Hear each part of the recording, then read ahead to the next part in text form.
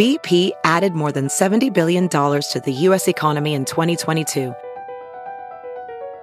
Investments like acquiring America's largest biogas producer, Archaea Energy, and starting up new infrastructure in the Gulf of Mexico.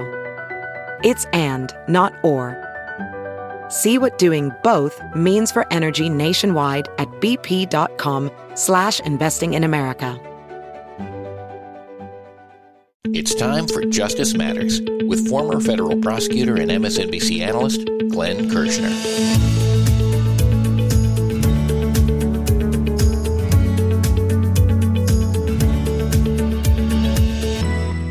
In this long-form weekend podcast, Glenn recaps the legal news of the week.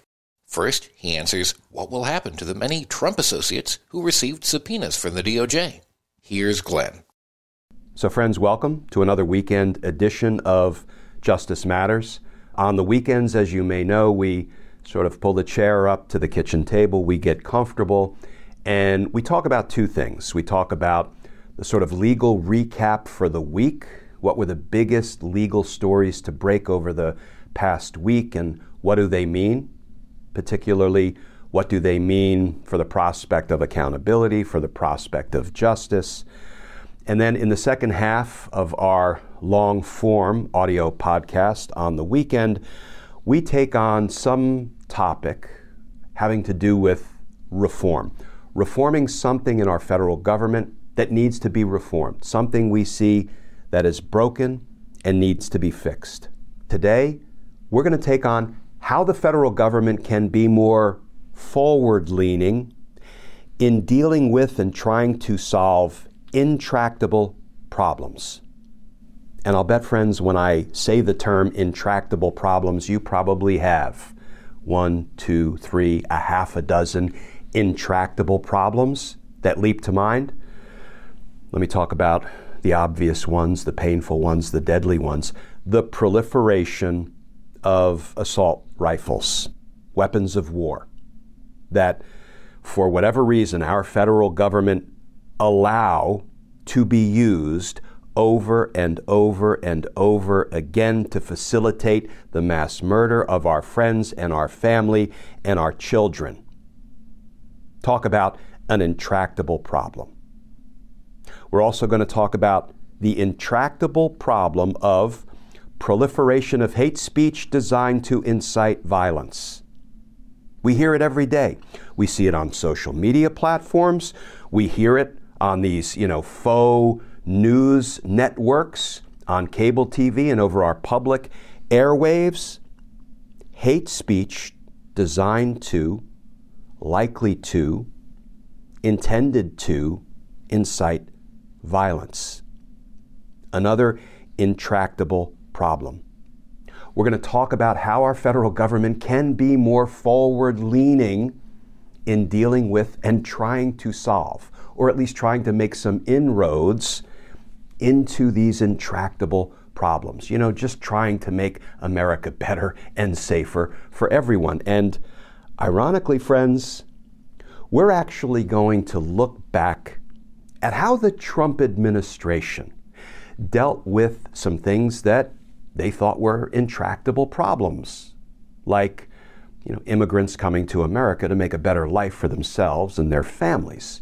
Because remember, the Trump administration made one of its first priorities when it came to power, when it began its rule, its reign of terror, it made one of its priorities banning Muslims from this country, banning a category of people, banning human beings because of who they were, where they were from, the religion they practiced.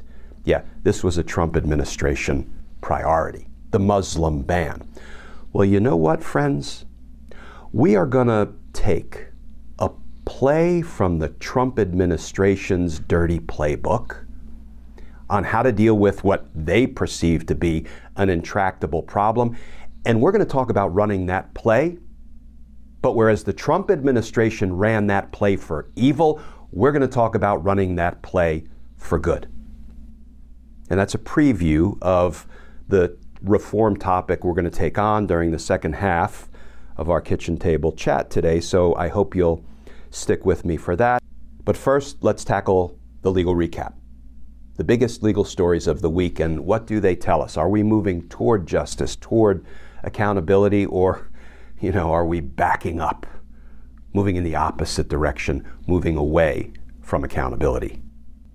So friends, I think we have to start by acknowledging that the past week was something of a subpoena palooza. Mike Pence gets a subpoena. Mark Meadows gets a subpoena. Donald Trump's lawyers get a subpoena. So this was subpoena week. Let's hope that sometime soon we are talking about and frankly celebrating, Trump Accountability Week once the indictments start dropping. But we're going to talk about the flurry of subpoenas issued by Special Counsel Jack Smith for some of Donald Trump's closest allies and criminal associates. And then we're going to touch briefly on DOJ's apparent decision not to bring charges against Matt Gaetz. That's sort of the downside of this week's legal recap. We're going to touch on that. And then we're going to finish strong by talking about District Attorney Fani Willis and where she seems to be heading in her criminal investigation of Donald Trump for his Georgia state election crimes. And we're going to take a look at the grand jury report that was just released, albeit in highly redacted fashion and form. But let me tell you, friends, there are some really important justice breadcrumbs for us to follow that were revealed in the Georgia State Grand Jury report that was just released. But let's start with subpoena palooza, because not all grand jury subpoenas are created equal. And they're certainly not all handled the same way when those subpoenas are received by characters like Mike Pence, Mark Meadows, and Trump's attorneys. So let's take them one at a time. Let's start with the subpoena for Mike Pence. Mike Pence, the smallest man in America. Why do I call him the smallest man in America? Well, let's think about it. Mike Pence had information, had evidence about the crimes of Donald Trump. And we know this because Mike Pence wrote about them. He revealed them in a book, ironically titled, So Help Me God. Put a pin in that. We're going to come back to it. Those words will come back to haunt Mike Pence in a minute. But he revealed in his book that Donald Trump was relentlessly pressuring him to violate any number of federal laws. He was telling him, don't certify Joe Biden's win. Don't do it. Don't do it. I won't be your friend. You'll be despised by millions, according to Mike Pence. This is what Donald Trump was saying.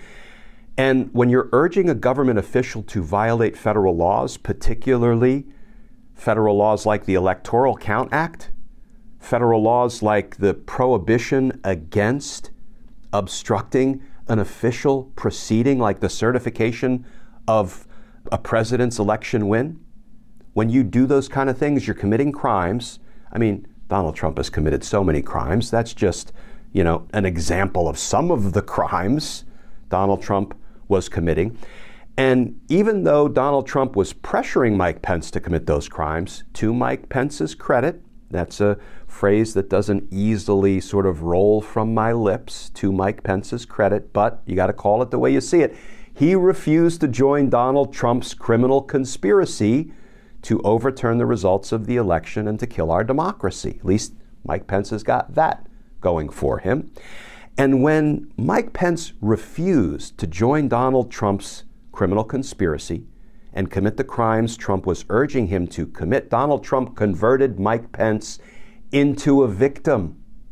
As Donald Trump's angry mob was attacking the Capitol, when Trump learned that Pence was not going to go along with his criminal scheme to overturn the results of the election, he tweeted out, Mike Pence was a coward. He didn't have the courage to do what needed to be done, which inspired Trump's angry mob to break into chants of what? We've all heard it, friends. Hang Mike Pence. They were looking to hurt, and worse, Mike Pence. Donald Trump made him he converted Mike Pence, ironic, he converted Mike Pence from a witness to a victim. And yet, Mike Pence still refuses to testify before the grand jury about the crimes of Donald Trump. He is choosing to conceal the crimes of Donald Trump, which is yet another crime called misprision of a felony, but I digress. So recall, Mike Pence first refused to testify to the January 6th House Select Committee investigating the insurrection and the crimes of Donald Trump, which was un-American, unpatriotic, and inexcusable. And now he's refusing to appear before the federal grand jury investigating the insurrection and the crimes of Donald Trump. And here's what Mike Pence is claiming. I'm not going to spend much time on it because, in my opinion, it's pretty laughable. And Mike Pence will be ordered by every judge up and down the chain to testify before the grand jury. So here is Mike Pence's new harebrained scheme to keep from having to testify before the grand jury about the crimes of Donald Trump. He said, well, I was a member of the executive branch as vice president. That's true. And then he says, but on January 6th, I was presiding in Congress over the certification of the election's results, the ceremonial opening of the envelope. So therefore, I'm also a member of the legislative branch. And I have what's called speech or debate protection against having to testify. What's he going to claim next, friends? That, he once served on jury duty, so he's also a member of the judiciary, the judicial branch. Maybe he's a member of all three branches of government. You know what? Yes, the courts will have to wrestle with this inane claim from Mike Pence that he was a member of Congress, therefore he has speech or debate clause immunity from having to testify. They're going to reject that. And I'm not going to spend any more time on it. And Mike Pence will be compelled to testify about the crimes of Donald Trump, yet he's already exposed himself as being the smallest and most cowardly man in America, because the only time Mike Pence decided he would talk about the crimes of Donald Trump is when he put them in his book and he hawked them for profit. And his book is titled, So Help Me God. Well, you know what, friends? Ironically, those are the last words Mike Pence will hear when he is placed under oath before the grand jury. Do you swear or affirm that the evidence you shall give in the proceeding, now in hearing, shall be the truth, the whole truth, and nothing but the truth? So help you God? And then Mike Pence will provide sharply incriminating information and evidence about and against Donald Trump. Let's turn to the next subpoena. Mark Meadows, Donald Trump's treasonous chief of staff. Remember all of the text messages and phone calls that were pouring into Mark Meadows? So many members of Congress and spouses of Supreme Court justices, at least one, Ginny Thomas, calling Mark Meadows and pressuring him to do everything he could to criminally overturn the results of a presidential election. Can't you just see Mark Meadows sitting at a White House switchboard taking these calls and text messages and saying, White House, Mark Meadows, how can I direct your treasonous call or text message? Yeah, Mark Meadows is in it up to his neck.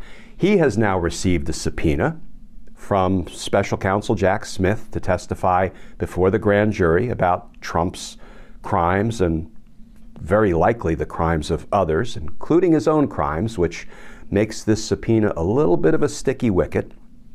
First of all, I was a little surprised to see the reporting that Mark Meadows had been served with a grand jury subpoena. Why? Because ordinarily prosecutors don't serve the target of an investigation, or the targets, plural, of a grand jury investigation with a subpoena. Why is that?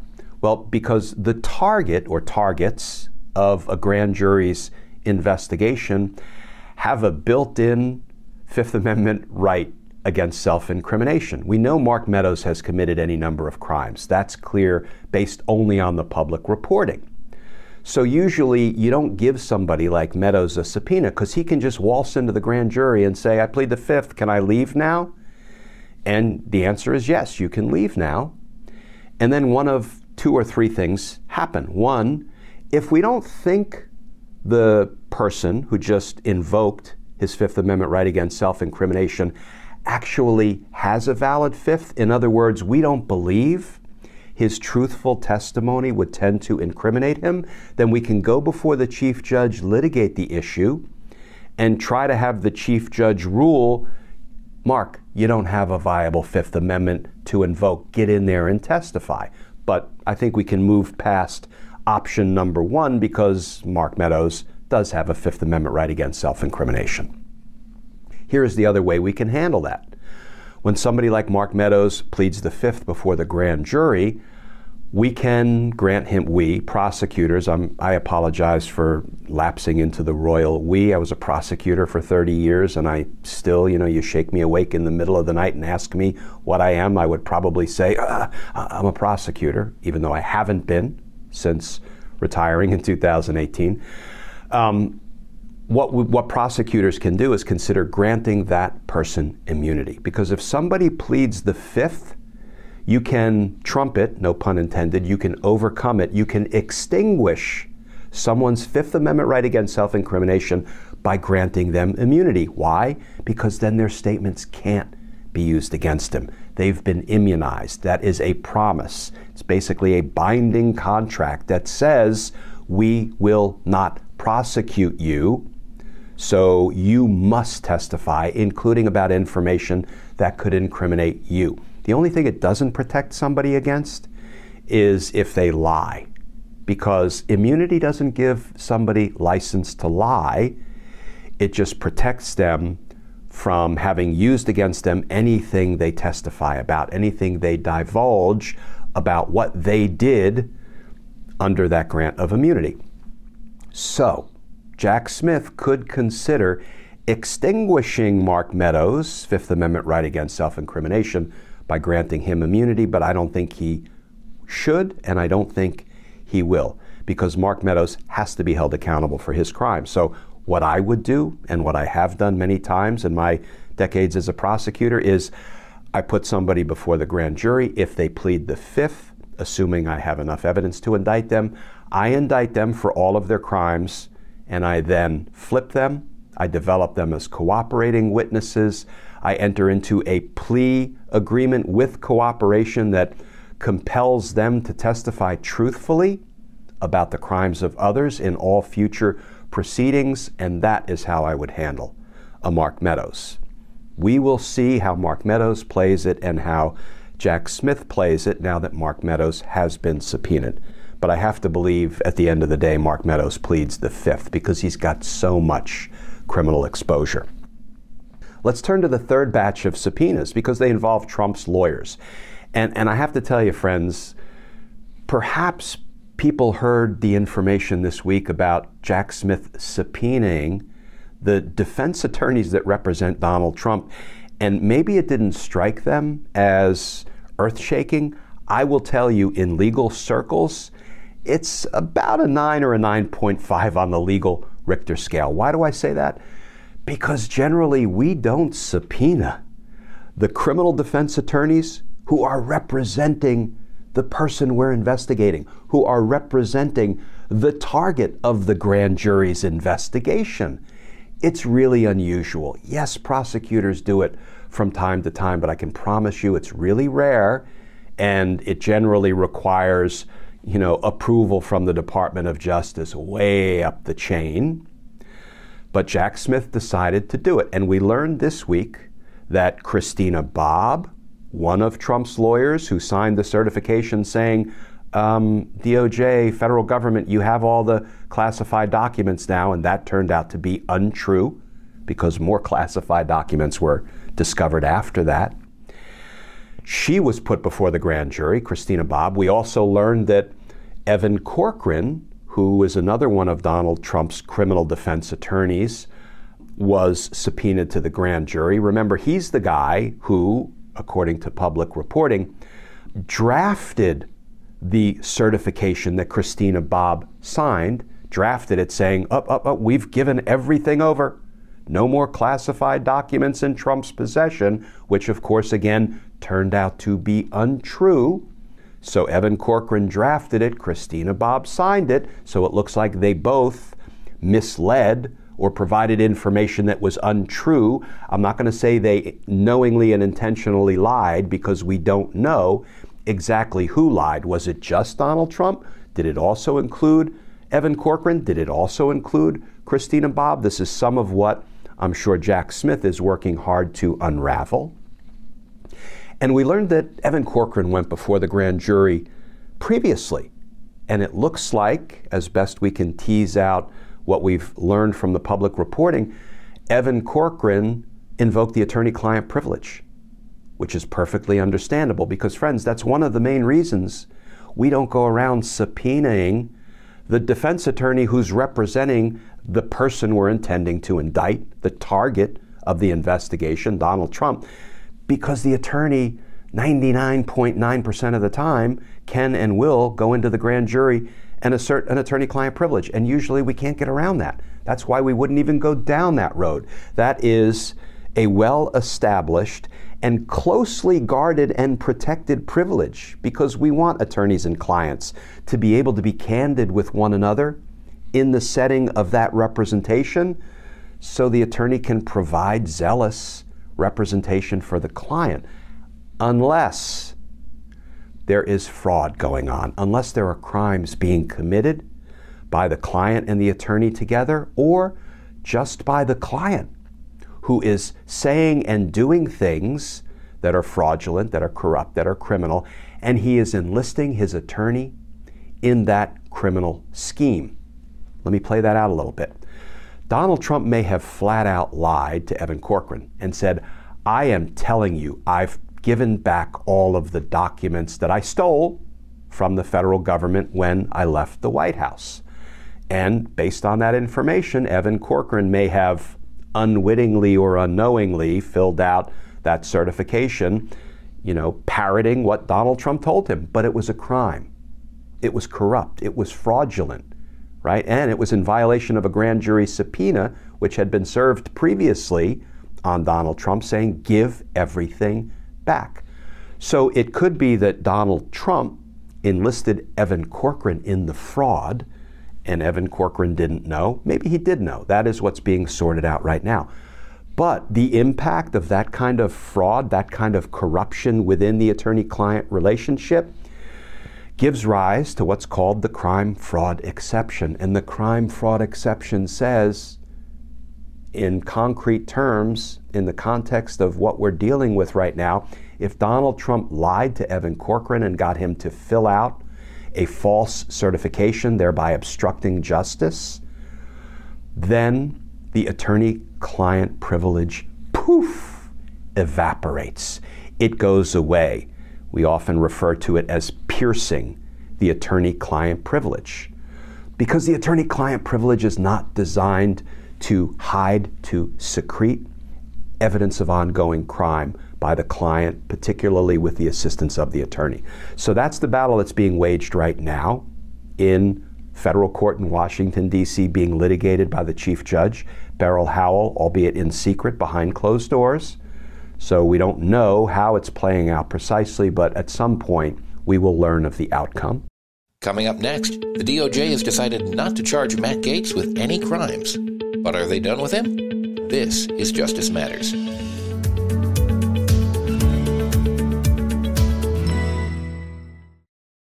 Hi, Beowulf here with Justice Matters, and I'm here to remind you about one of the best decisions I've made recently, getting Factor meals. Eating is so much easier for me with Factor's delicious, ready-to-eat meals.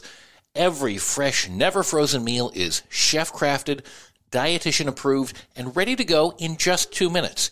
You'll have over 35 different options to choose from every week, including Calorie Smart, Protein Plus, and Keto. Factor is flexible for your schedule. Get as much or as little as you need by choosing your meals every week. Plus, you can pause or reschedule your deliveries at any time. Also, there are more than 60 add-ons to help you stay fueled up and feeling good all day long. Factor is the perfect solution if you're looking for fast, premium options with no cooking required. Sign up today and save. I've done the math, and I can tell you Factor is less expensive than takeout, and every meal is dietitian approved, nutritious, and delicious. So what are you waiting for? Get started today and start meeting your meal and nutrition goals. Head over to factormeals.com/Glenn50 and use code GLEN50 to get 50% off. That's code GLEN50 at factormeals.com/GLEN50 to get 50% off. Remember, go to factormeals.com/GLENN50 and use code GLEN50 to get 50% off today. VR training platforms, like the one developed by Fundamental VR and Orbis International, are helping surgeons train over and over before operating on real patients. As you practice each skill, the muscle memory starts to develop. Learn more at meta.com/metaverseimpact.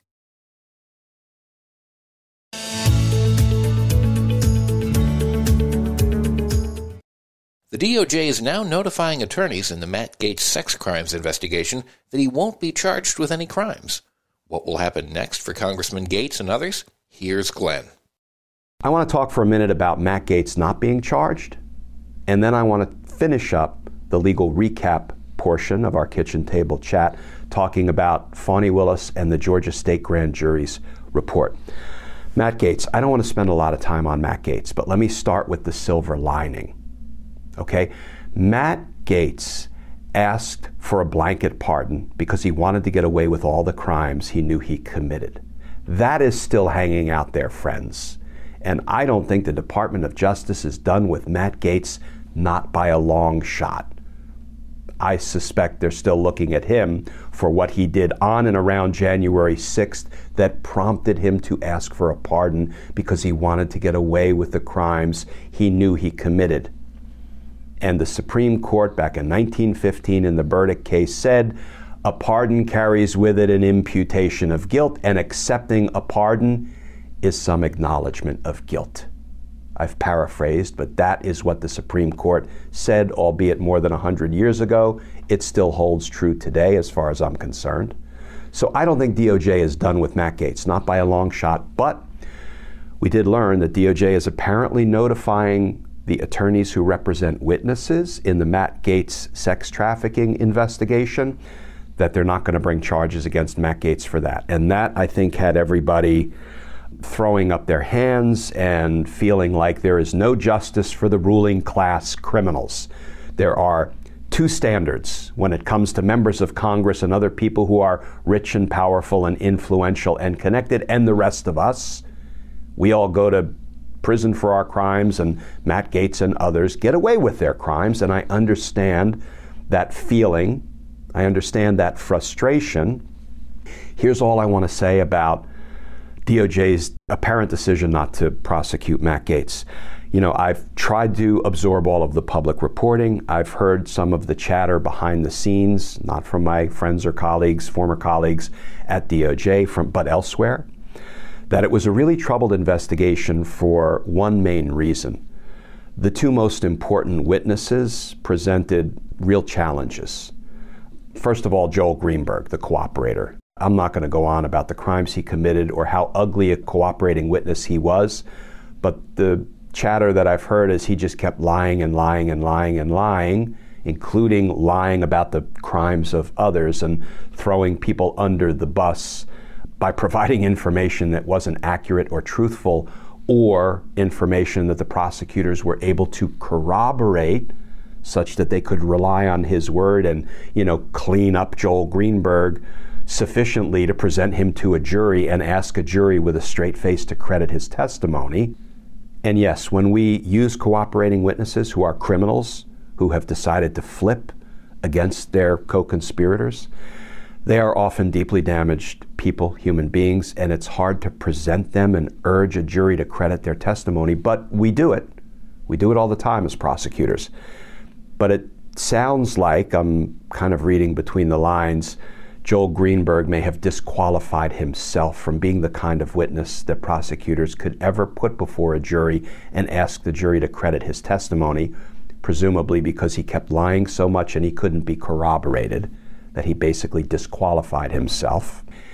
And then there was also some talk about how the main victim in the case, who I believe was a 17-year-old girl at the time she was involved with Matt Gaetz, and Matt Gaetz may have been committing crimes like transporting a minor across state line for purposes of sex and paying money for it, etc. I'm not saying that's been proved, but That's some of what we had been hearing during the course of the investigation. There were also some rumblings that that victim didn't want to participate in the investigation or the prosecution. I don't know that for a fact, but what I can say is, having dealt with lots of victims who, it's understandable because they're victimized and then they just don't want to be involved in the process by which we try to hold their perpetrator accountable.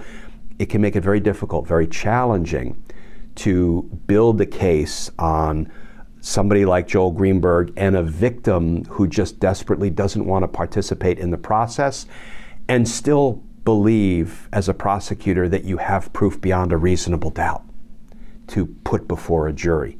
Now, I don't know if this is exactly what was driving DOJ's decision-making train when they declined to bring charges against Matt Gaetz, but it sounds like it may have been just strictly an evidence-based decision because they felt like they couldn't get to proof beyond a reasonable doubt.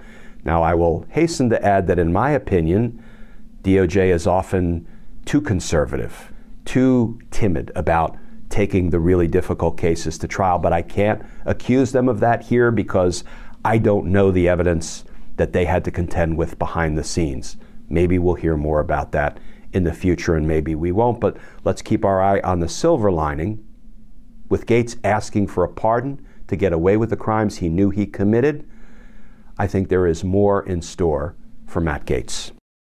Coming up next, after some new legal developments, it seems we're getting closer to Donald Trump being indicted for his Georgia election crimes. This is Justice Matters.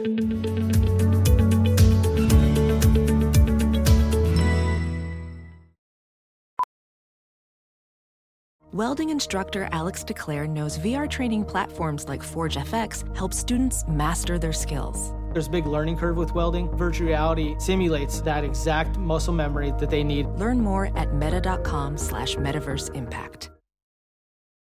Have you heard you can listen to your favorite news podcasts ad-free?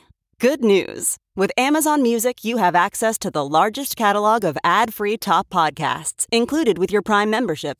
To start listening, download the Amazon Music app for free or go to amazon.com/ad-free news podcasts. That's amazon.com/ad-free news podcasts to catch up on the latest episodes without the ads.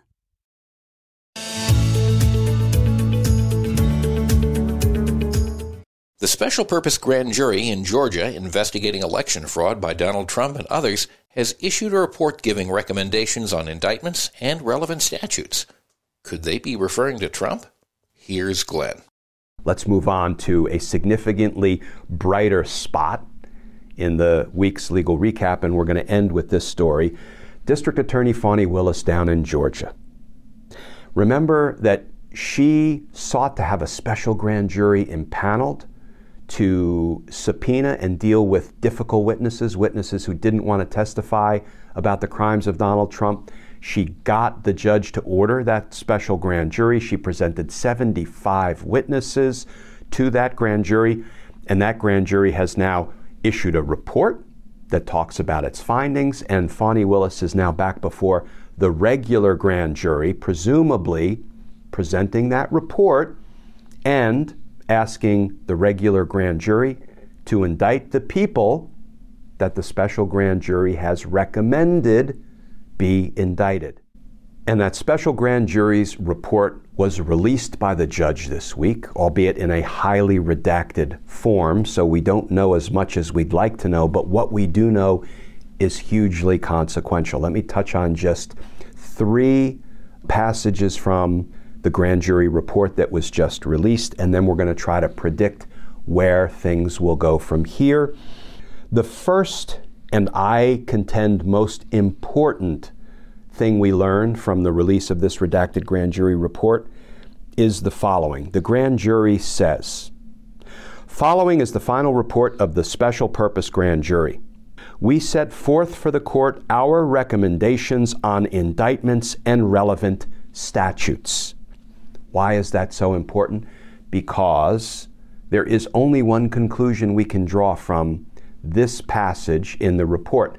They have decided that indictments should be brought and they are talking about the relevant statutes, that is the Georgia laws that have been violated.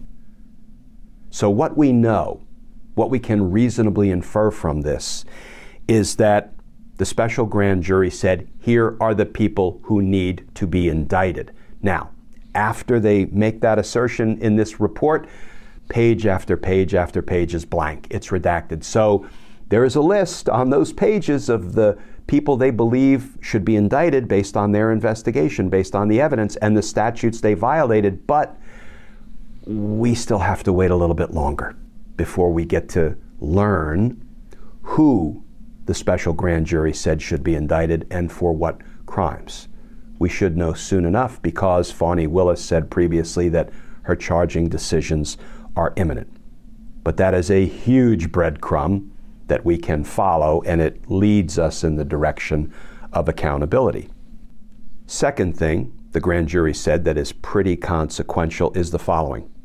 The grand jury heard extensive testimony on the subject of alleged election fraud from poll workers, investigators, technical experts, and state of Georgia employees and officials, as well as from persons still claiming that such fraud took place. We find by a unanimous vote that no widespread fraud took place in the Georgia 2020 presidential election that could result in overturning that election. And friends, by that finding, by that declaration, the Georgia Special Grand Jury puts the lie to Donald Trump's claim, puts the lie to Donald Trump's corrupt ask of Georgia Secretary of State Brad Raffensperger to just find me 11,780 votes and corruptly declare me the winner, and if you don't, you're going to be prosecuted. That is the substance of some of what Donald Trump said to Brad Raffensperger. And this grand jury finding just puts the lie to Donald Trump's claim that this was a fraudulent or stolen election. That's an important finding, an evidentiary finding, and I think we're going to hear more about that moving forward. And here is the third really important breadcrumb in the grand jury report. The report says in Section 8, quote, "A majority of the grand jury believes that perjury may have been committed by one or more witnesses testifying before it.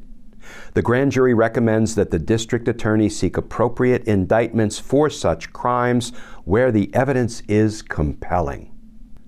Why is that an important breadcrumb, an important indicator? Well, friends, because the witnesses who lied before the grand jury, we don't know who they were. We know 75 witnesses testified. We know those witnesses included characters like Rudy Giuliani and Mike Flynn and Lindsey Graham and others. You think some of them may have lied to keep from incriminating Donald Trump? Well, we'll know soon enough. But the reason it's so important is because that gives DA Fani Willis leverage over the liars. Because, you know, friends, over and over and over again, I used to tell my witnesses before I put them in the grand jury, the ones that I suspected might lie. And why do people lie in the grand jury? Well, three primary reasons in my experience. One, they're loyal to the bad guy. They're loyal to the target of the investigation, the person we intend to indict. In the context of this case, they're loyal to Donald Trump, or they're afraid of the bad guy. They're afraid of the target. They're afraid of Donald Trump. Or the third reason, they're complicit in the crimes that are being investigated. They're part of Donald Trump's criminal cabal, his criminal associates, his co-conspirators. Those are the three main reasons. So when I had witnesses that I suspected might lie to the grand jury, I used to tell them the same thing. One after another after another. I said, I promise you, if you lie, I will ask the grand jury to consider indicting you for perjury. I will ask the grand jury to consider indicting you for obstructing justice by interfering in the grand jury investigation by your lies. I will ask the grand jury to indict you for accessory after the fact, because your lies will have the effect of helping the perpetrator, the target, Donald Trump, get away with his crimes. And then I hoped that the witnesses would tell the truth. Sometimes they did, sometimes they didn't. When they didn't, I had to make good on my promise. If the evidence supported it, I would indict them. What did that give me? It gave me leverage over them. I could indict them, flip them, develop them as cooperating witnesses, and now my case has gotten stronger against the target of the investigation. In this case, that would be Donald Trump. So that is actually an important development about which we learned when this highly redacted grand jury report was released. So we're going to stay tuned because it sure looks like the smart money is riding on Fani Willis being the first prosecutor to step up and indict Donald Trump, a former president of the United States, for his crimes. Coming up next, can we encourage the federal government to address major problems that have been bogged down by continual arguments on both sides of the aisle? This is Justice Matters.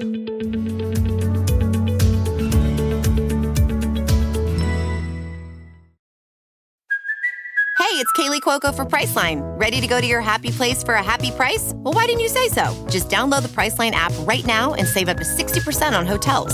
So whether it's Cousin Kevin's Kazoo Concert in Kansas City, go Kevin, or Becky's Bachelorette Bash in Bermuda, you never have to miss a trip ever again. So download the Priceline app today. Your savings are waiting. Go to your happy place for a happy price. Go to your happy price, Priceline. CarMax is putting peace of mind back in car shopping by putting you in the driver's seat to find a ride that's right for you. Because at CarMax, we believe you shouldn't just settle for a car. You should love your car. That's why every car we sell is CarMax certified quality, so you can be sure with upfront pricing that's the same for every customer. So don't settle. Find love at first drive and start shopping now at CarMax.com. CarMax, the way car buying should be.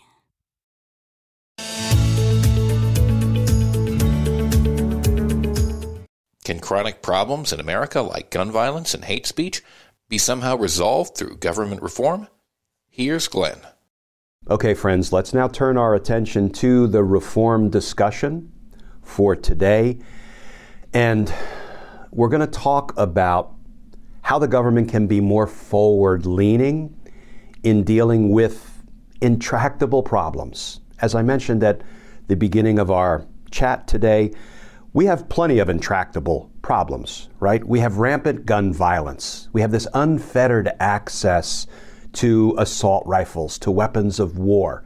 And for whatever reason, maybe it's, dirty NRA money filling the coffers of politicians so they can get reelected. For whatever reason, the federal government writ large seems unwilling or unable to wrestle with the problem of rampant gun violence that is a result of unfettered access to assault weapons. That's an intractable problem. Another intractable problem, as I mentioned, is the proliferation of hate speech designed to incite violence. It's everywhere. Social media. It's on the, faux news networks on cable TV and on our public airwaves. It's everywhere, right? It saturates America, and it results in more and more and more violence. Now, those are just two of our intractable problems here in America. There are lots more. And I'm not going to focus on any one problem in particular, but I want to focus on what the federal government can do to address these problems, to try to make some progress on the fronts of gun violence and hate speech designed to incite violence. So friends, I'm not going to necessarily focus on any one intractable problem in particular because there are so many. I just want to use the whole notion of a chronic problem, something that we know is a problem. It's been a problem for years, for decades, for generations, like gun violence, and now like the rise of hate speech designed to incite violence. I want to use just the notion of the intractable problem to talk about what the federal government can do to be more forward-leaning in the direction of solutions. And I have 3 letters that I use to label an approach that I think has some promise. And those letters are RLL. Actually, 2 letters, I guess, because I use L twice. RLL. What do those 3 letters stand for? Regulate, legislate, and litigate. So I'm going to be talking about the RLL approach to intractable problems. But let me start off by saying, is the solution I am about to propose, or we're about to discuss here at the kitchen table, is it possible? Absolutely, it's possible. Is it feasible? That's another question altogether, right? Because that conjures up notions of political feasibility. The possible may not be politically feasible, but here's the thing. Here's our challenge. Here's our mission. We can make it politically feasible if we are determined enough to, if we care enough about protecting our friends and our family members and our children and our grandchildren and our neighbors and strangers against gun violence. Or if we care about protecting our society against this sort of unfettered hate speech that's likely to incite violence. We can go from the possible to the politically feasible. That is our challenge. That is our mission. So what do I mean when I say RLL, regulate, legislate, and litigate? You know, first of all, the executive branch has some pretty awesome powers when it comes to its ability to regulate. It can't create laws. It can't pass laws. That is the purview of Congress. We get that. But the president has the power of the executive order. And the federal agencies in the executive branch have the power of the regulation. Yes, I acknowledge there's only so much that they can do. They can't overstep their bounds and sort of, trail off into litigation. And we're going to deal with that in a few minutes. But the executive branch has awesome powers when it comes to regulating, and that I will include in that regulation, or under that regulation heading, executive orders that can be signed into existence by the president. So regulate. Then you have legislate. Well, that's obviously up to Congress. And I'm not going to spend a lot of time talking about legislative remedies to these problems. Why? You know why. Look at Congress. Now, with that very thin sliver of Republican control, ain't a lot that's going to happen of any substance or consequence or benefit to the American people coming out of this Congress or this House of Representatives. But maybe there will be some common ground that can be found among Republicans and Democrats, something that can pass both the House and the Senate. So I wouldn't rule it out, but I'm not going to spend a lot of time focusing on the first L of the RLL, legislation. But I'm going to spend some time talking about the final L, the second L, litigation. That's a big one, and it may not be intuitive why I have that second L, litigation. But let's try to take it on. So I am going to use the Trump administration playbook to try to highlight why the RLL approach to intractable problems in America is worth trying, is possible, and maybe we can even move it over to the feasible, politically feasible category if we work hard enough. So the Trump administration, in its playbook, had a play that they wanted to run. The play they wanted to run involved instituting a hateful Muslim ban. Donald Trump made no secret about that. He wanted to institute a hateful Muslim ban, a ban on Muslims coming to America. What a guy. I'm going to try to keep my blood pressure down, but I can almost promise you I will not succeed in that endeavor. So on January 27th of 2017, just 7 days after Donald Trump was sworn in, what does he do? He signs his hateful Muslim ban. He bans people from 7 Muslim majority countries from coming to America. He bans human beings for who they are, for where they come from, and for the religion they practice. And of course, his hateful Muslim ban inspires almost immediate court challenges, and not surprisingly, and I would say hearteningly, court after court and judge after judge begin to block Donald Trump's hateful Muslim ban. And as but one example, the Ninth Circuit Court of Appeals, a 3-judge panel, refuses to reinstate Donald Trump's hateful Muslim ban. And on March 7th, a couple of months later, March 7th, 2017, Donald Trump has now reworked and tweaked and reworded his hateful travel ban, and he issues a new one on March 7th, 2017, and just 10 days later, that one is blocked again by the courts. And then May of 2017, the Fourth Circuit Court of Appeals rules against his hateful Muslim travel ban that he has tweaked and reworked. And, you know, all of these defeats in court produce headlines like, quote, appeals court declares third Muslim ban unconstitutional. And that article begins, once again, an appeals court ruled that President Trump's Muslim ban, now in its third iteration, violates the Constitution's most basic guarantee of religious freedom. Earlier today, the Court of Appeals for the Fourth Circuit stated that the ban's purpose has always been and remains to exclude Muslims from the United States. The ruling comes at a crucial time because the Supreme Court will issue its own decision on the ban this summer.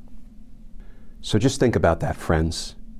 The courts, the judges, strike down and block hateful Muslim ban after hateful Muslim ban, and Donald Trump keeps reworking and retweaking and rewording it because, you know, he has to implement his hate of Muslims somehow.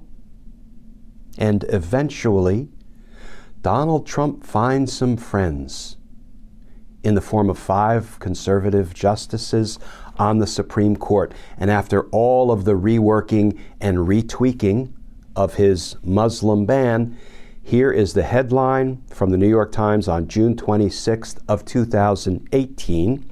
Trump's travel ban is upheld by Supreme Court.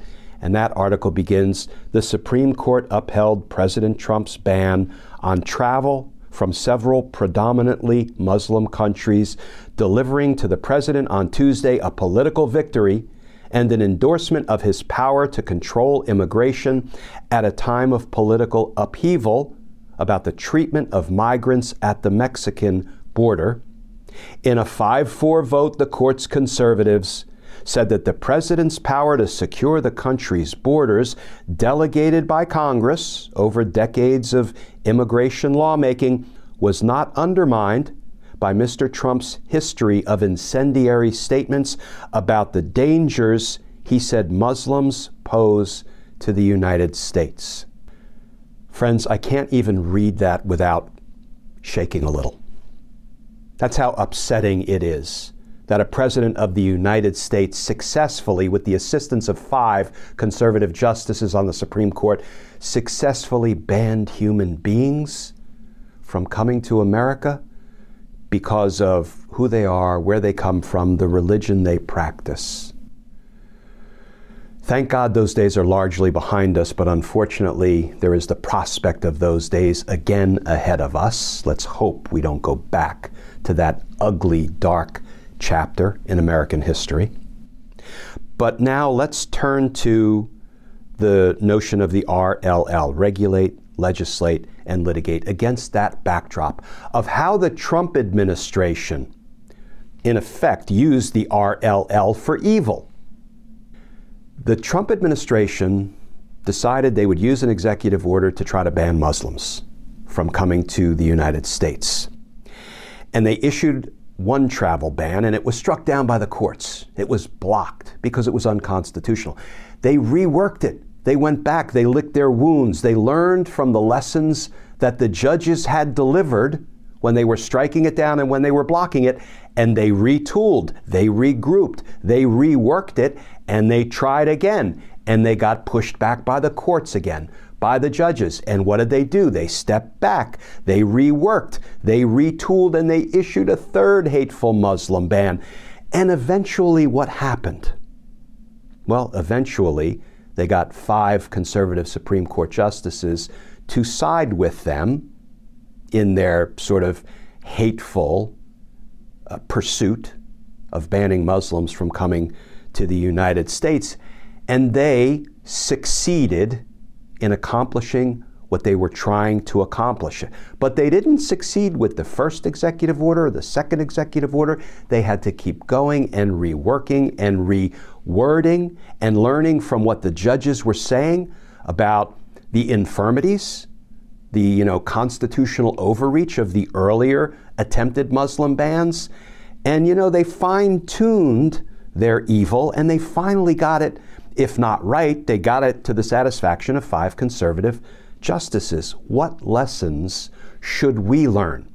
People who are not driven by hate and exclusion and xenophobia and prejudice and misogyny and homophobia, a fear and a disdain for all things other. Well, we, the people who are driven by empathy and inclusion and decency, we can also use that page from the Trump playbook. They used it for evil. Friends, we can use it for good. And that is the R in the RLL, regulate. President Biden has the power of the executive order. I acknowledge there's only so much he can do, but here's what he can do, friends. He can lean forward. He can lean into these intractable problems. He's got a lot of constitutional scholars, really smart people, really deep thinkers in his cabinet, in his administration, in the Department of Justice, at his disposal. I'm sure he could bring, national leaders and world leaders to bear and provide information and insight about how he can use the power of the executive order for good the way Trump used it for evil. And he can, I'm going to throw this out there as an example. People might push back, constitutional scholars might push back. I welcome that pushback. Goodness knows I don't have all the answers and I don't always get everything right. That's for darn sure. Just ask my kids. But I'm going to use this as an example, because I need a concrete example to use as we finish up this conversation about RLL, regulate, legislate, and litigate. Extended capacity magazines, high capacity magazines, extended clips. We often call them banana clips because they were kind of curved like a banana. And we encountered them. I encountered them as a violent crime prosecutor, as a homicide prosecutor. I encountered them in our cases, in our violent crime scenes in the streets of Washington, D.C. over and over and over and over and over again. And it turns a weapon into a weapon of mass destruction because you have this long extended clip that comes out of the magazine port of a weapon, and you don't have to reload. It's just round after round after round after round fired in rapid succession, high capacity. You can kill, you can hurt, you can assault, you can maim, you can murder so many people in a matter of seconds. Extended magazines, extended clips. They are an extreme danger to the health and well-being of the American population. Let's ban them by executive order. I'm happy to have the constitutional scholars push back, but here's the thing, friends. If President Biden leans forward and tries to find constitutional ways to ban what is killing America, what is killing Americans, and he puts it in an executive order banning high-capacity magazines, there will be legal challenges filed by the NRA or by the people who take money from the NRA because they will want to continue to fill their campaign coffers. The safety and well-being of the American people be damned. That's no concern of guys like, Marco Rubio and the people who take the big dollars from the NRA. Let the legal challenges come. Friends, I would embrace those legal challenges because then we can go into court and we can fight the constitutionality of the attempted ban by executive order. And what's going to happen in court? We're going to make our best arguments in favor of the constitutionality of trying to save the lives of Americans by banning extended clip magazines. And the judge and the courts will do one of two things. They'll either rule that it's constitutional, it might be a close call, but it's just fine, and it was done in the interest of our national security, protecting the lives of the American people, and the courts will affirm it.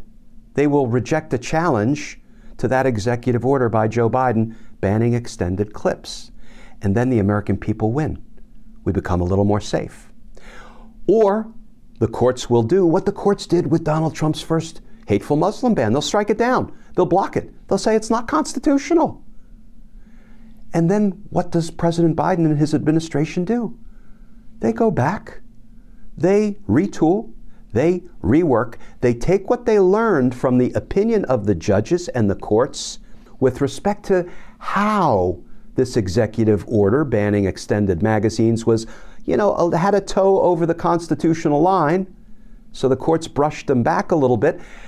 And then when they retool and they rework and they reissue a new and improved executive order in the attempt to save the lives of the American people, there will be more court challenges. They'll go back into court, and maybe that time the judges will say, oh, okay, you fixed the constitutional infirmity. This time we approve it. We reject the challenge to it.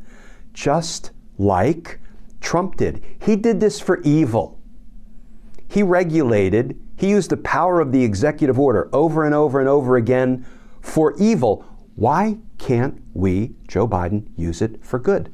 Use the same play from the Donald Trump playbook, but use it to save lives, not to ban human beings from enjoying the fruits of the United States. I know this is possible, and I also know that it might not feel all that feasible, but friends, I believe it's doable. I don't think we should decline to do it for fear that we might lose some legal challenges. That didn't deter the Trump administration. They lost lots of legal challenges, but they finally got to a place where they tweaked it enough that they got to, enact their hateful ban of human beings. Why can't we do the same thing for good? So we regulate not only through executive orders, but by having every federal government agency, every executive branch agency issue regulations that are within the scope of the work that they do in that particular agency, regulations that are designed to beat back intractable problems, whether it's gun violence or hate speech, likely and designed to incite violence, or any of the other intractable problems we have. And let's not let the fear of litigation stop us from trying to do good for the American people. Let's actually acknowledge that the litigation will come. Let's embrace the litigation. In that litigation, we put our best foot forward, our most constitutional argument that we can make, we put that forward, and we argue that we're doing this to protect and preserve the health and well-being of the American people, and by extension of our democracy, Judge. And if you brush us back, understand, we'll go back, we'll lick our wounds, we'll retool, we'll take what you told us in your legal opinion, striking down what we've tried to do, and we're coming back better and more constitutional and more refined in the language of our executive order or our regulation, and we're going to try again and again and again, because we're here to do good by the American people, just the way Trump was here to do bad and do wrong by the American people. We regulate, we legislate, and then we litigate. We don't fear litigation, we embrace it, we welcome it, we look forward to it, because either we win and then we win, and the American people win, or we lose and we retool and we reword and we try again and then we win. That, friends, is what the RLL is all about. It's possible, and if we work hard enough at it, I'm telling you, we can make it politically feasible. So what do you say? What do you say we tackle some intractable problems? Because, justice matters. Friends, as always, thank you for joining me at the kitchen table for these long-form weekend chats, the long-form podcast of Justice Matters. As you may know, the Justice Matters audio podcast drops 3 times a week, twice on weekdays, once on Saturday. The weekday Justice Matters episodes are compilations of the daily legal analysis that I do. We kind of bundle it together, and you can get that on Tuesdays and Thursdays. And then on Saturday, we do the all original content legal recap, and then we take on a challenge involving reforming a problem in government and trying to do better, trying to move forward toward a more perfect union and a safer, more prosperous, more diverse, more empathetic, more loving America. And if you want to know where else you can find me, friends, you can find me on Twitter and Facebook and Instagram. I'm Glenn Kirshner 2 on those platforms. You can also come over to patreon.com if you want to become a patron. You can sort of sign up to become a member of Team Justice Proper and get a bunch of behind-the-scenes glimpses of what we do here 7 days a week in our all-volunteer efforts here at Justice Matters. If you decide to come over to patreon.com, I'll send you some Team Justice and Justice Matters stickers and a personal handwritten note of thanks. You can also, of course, find my YouTube channel, Justice Matters, and we are up and running 7 days a week, posting a legal analysis video every day, and I welcome you to come over. And if you do come over to YouTube, please hit subscribe. It costs absolutely nothing. Nothing goes behind paywalls. I wouldn't know how to erect a paywall if you paid me. I don't know if there was a joke in there somewhere, but as always, folks, please stay safe. Please stay tuned. And I look forward to talking with you all again soon.